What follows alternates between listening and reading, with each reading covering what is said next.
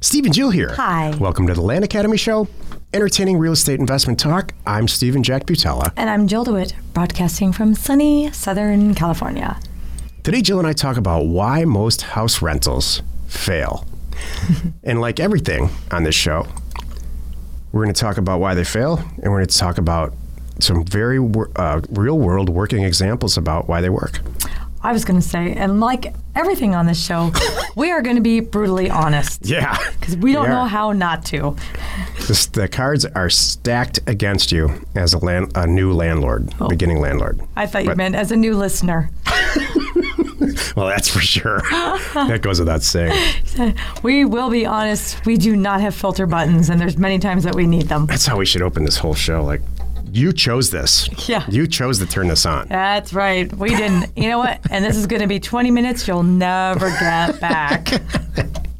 Well, you know what? If it makes you feel any better, we won't get it back either. That's true.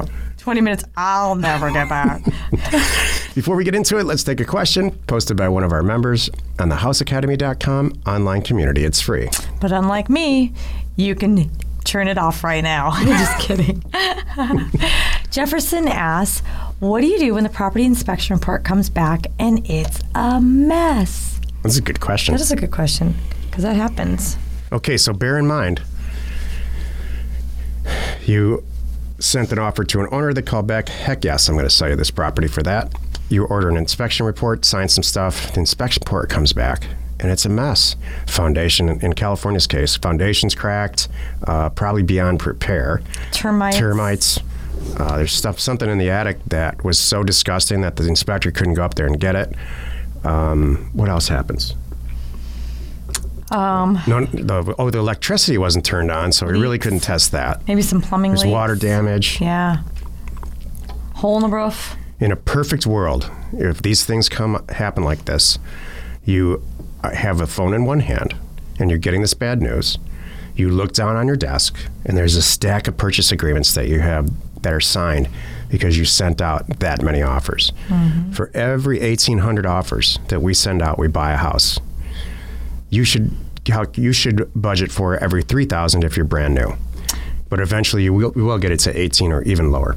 I want to add, when we say buy a house, that means we had more that we did our due diligence and reviewed to get down to that one. So it's not like I have 18, only I have to sell out that many to just get one to review. No, that means we get all the way through that process. Yeah, you might review. Actually act on it. You might review 10. 5 to 8, maybe, maybe 10 in some cases. Exactly. So this is one of those houses where you might just take the purchase agreement and throw it away and go to the next one. Exactly. In a perfect world, you have so many deals, that's what you do. But more often than not, I think you're probably going to work through this situation. Maybe go back to the seller and say, hey, that price didn't work. It doesn't work as well. Yeah. But what you're doing is passing along a problem to your customer. So more often than not, if you have hopefully you have an established buyer group or maybe one or two buyers, you're going to ask that person, hey, does this stuff work for you? Exactly. So is this a deal killer? Yeah. And if it is, tell you. Then you move on.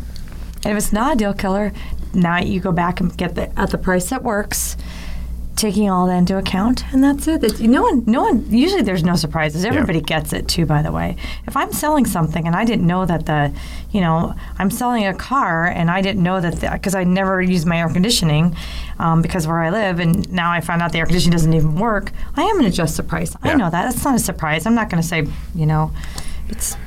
When the house is vacant, you're going to see these problems that like we just described. But if the house is, you're buying it from somebody who's moving. You won't see this kind of stuff.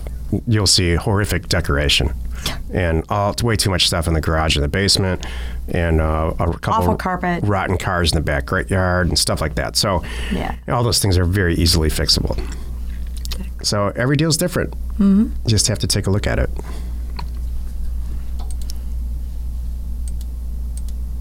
Today's topic, why most rentals fail. This is why you're listening. Here's how people become landlords and then file bankruptcy. You're sitting around one day because you hate your job and you decide that you want to become a landlord because you spent a week on Bigger Pockets and it looks pretty easy. So you call your sister-in-law, who's a real estate agent, and she's only ever done two or three deals in her whole life, and those were for relatives. and you say, I want to buy a rental house. And she says, oh my gosh, that's perfect because I have 16 of them right here. And what she means is I have access to the MLS, but so do you. You just don't know it because you only spend a week in Bigger Pockets instead of a month. This is so good. Your sister-in-law.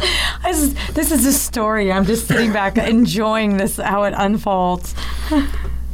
Your sister-in-law finds the cheapest priced house she can find in the market that you've chosen, or maybe she talks you into a market that you haven't even researched and you buy it. You go to the bank, you get a mortgage just like you're going to live there. The mortgage company requires an inspection and an appraisal and all kinds of stuff, and you collect your 20% or if you're lucky 10% down payment to drain your savings or probably your actual checking account, not even your savings. And everybody's getting paid except you. The real estate agent got paid, the inspector got paid, the lender got paid, the escrow agent got paid, the appraiser got paid, and the mortgage broker themselves got paid. So now you have a mortgage with Bank of America that's $1,000 a month, and you turn your utilities on, and you got insurance. You had to call an insurance agent to get renter's insurance, and you put a for sale sign in the window, and there you sit. Or for rent. Ready to, sorry. Or for rent. You put your rents, thank you, rent sale, or whatever, however you market it. And a person drives up with more garbage in their car than you've ever seen anyone have in their car. And they I love how you rent this house. Your stories are so vivid. It's really good.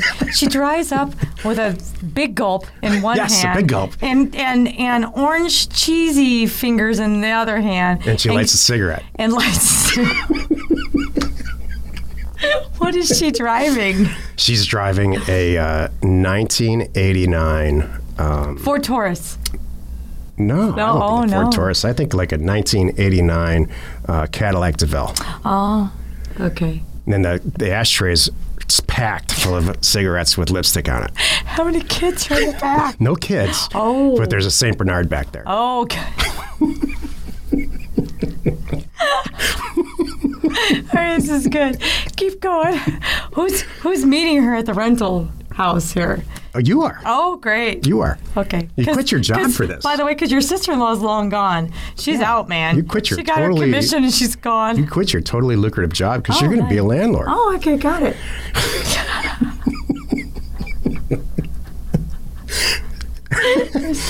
You had $1,000. Now you're in for like with the utilities and stuff. Great. And insurance and everything. You're in for $1,100 a month, and you're going to rent the house for $1,600. And you, for whatever reason, decide to rent it to the St. Bernard lady, who, by the way, doesn't look that different than her dog. But she's the first one that came along that's willing to pay. Right. That's really how it goes. You're excited. You're making all the wrong decisions. You don't need to check her credit. Oh, no. And you don't need to. She told you it's great. Yeah. Oh, yeah. She told you this. She told you she was looking at the big one around the corner, but she liked this better. It just fit her needs. And she really needs to run a place because she's at the end of her relationship with, her abusive boyfriend. So you rent it, and you get your first and last month's rent, and you're high. You just got whatever, almost $4,000 cash, and she makes her first month's rent payment, and then she never stops, pays again. But that's not the real problem here. Let's say she, for sake of argument in this story, she does pay. Okay. It costs you $1,100 every month. You're collecting $1,800. That's $700. Not bad until the roof falls in. Yeah. And all kinds of other maintenance-related stuff that goes on. That's right. You never really talked about who's going to do the landscaping. By the way, all her cigarette butts just clogged up the garbage disposal. And yeah. Oh, you're getting calls in the middle of the night. Yeah. Washing machine doesn't work. Yeah. So you say something. You get to the point where you have a conversation with yourself like this, like, I'm probably making $250 to $300 a month on this. Right. If I only had 30 of these, then this would be great. So, but this first deal is probably gonna kill you because you can't sell it now because your sister-in-law got you into a property that sucks. Yeah. Financially and everything else.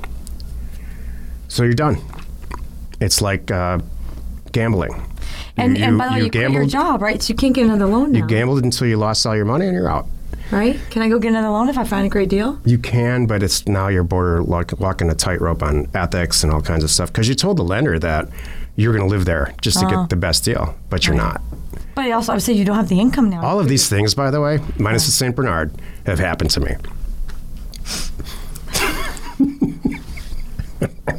So, Great. hopefully you're listening to this and you're thinking about doing this, and I've talked you out of it now. Yeah. Because I don't want to go way over on time, here's the right way to do this. Okay. You're a very smart person, and you understand, you have an accounting background or an engineering background or some type of comfort in spreadsheet background. You might even be a real estate agent that hates being a real estate agent and wants to be an investor. Maybe you aerospace engineer. I don't know. Our land group is all packed full of people like this. I don't know, for some reason we attract these kind of people. So you understand the value of raising capital and being in a group where there's lots of people with lots of money, and you look at deals. You also understand that none of these people that I just described deserve $1 out of you. Not the insurance agent, not the real estate broker, none of them. You should spend your money on real estate acquisitions, not on soft cost fees and all kinds of stuff like that. The best working example that almost happened overnight of a landlord situation is this, and this Jill and I, this is a real situation. Jill and I have a mutual friend that his wife's sister's husband, his brother-in-law, sold a company, a medical device company, and netted like $50 million. That guy went and got a line of credit for $30 million and came to my buddy and said, my buddy's been in real estate his whole life, buying and selling notes. I got to invest this money. I can't just sit there. So he went and paid cash for like 40 or 50, up to 100 houses on the west side of Phoenix. Mm-hmm. And he became an instant landlord for these 100 houses, set up a property management company, and hired a maintenance guy. He has no debt. He paid cash for all of these houses, and he sent letters out like we do. So there's no real estate commissions. He had his own guy inspect the houses. And now he's got, I think he charges his average rent, let's just say it's $1,000. I think it's more than that, but let's just say he's got 100 houses at $1,000 a month. He's got $1 million of cash flow, and he doesn't pay this guy, his money guy, interest payments. He's a partner. Right. He's 50% partner on this deal. So every month now he's got $100,000 coming in. He buys another house after they pay their salaries on whatever they need to live on. So now his company's growing. He doesn't have any debt. He's only got equity interest. His money partner won. His wife's happy. His wife's sisters are happy. And that's how you do this. And if 2 or 3 or 10 of these things explode one month, because they will, the deal will explode or people stop paying rent. That's how you become a landlord. You don't do it by lending, don't do it the way that we've all been taught to do it, and me included. Story time with Steve. It is. I don't have what to say. My only note was passive income, really? Yeah. Because it's not. It takes a lot of planning, and the underlying issues. There are 2 underlying issues with being a landlord. Number, where are you getting the property? Number 1, where are you getting the property?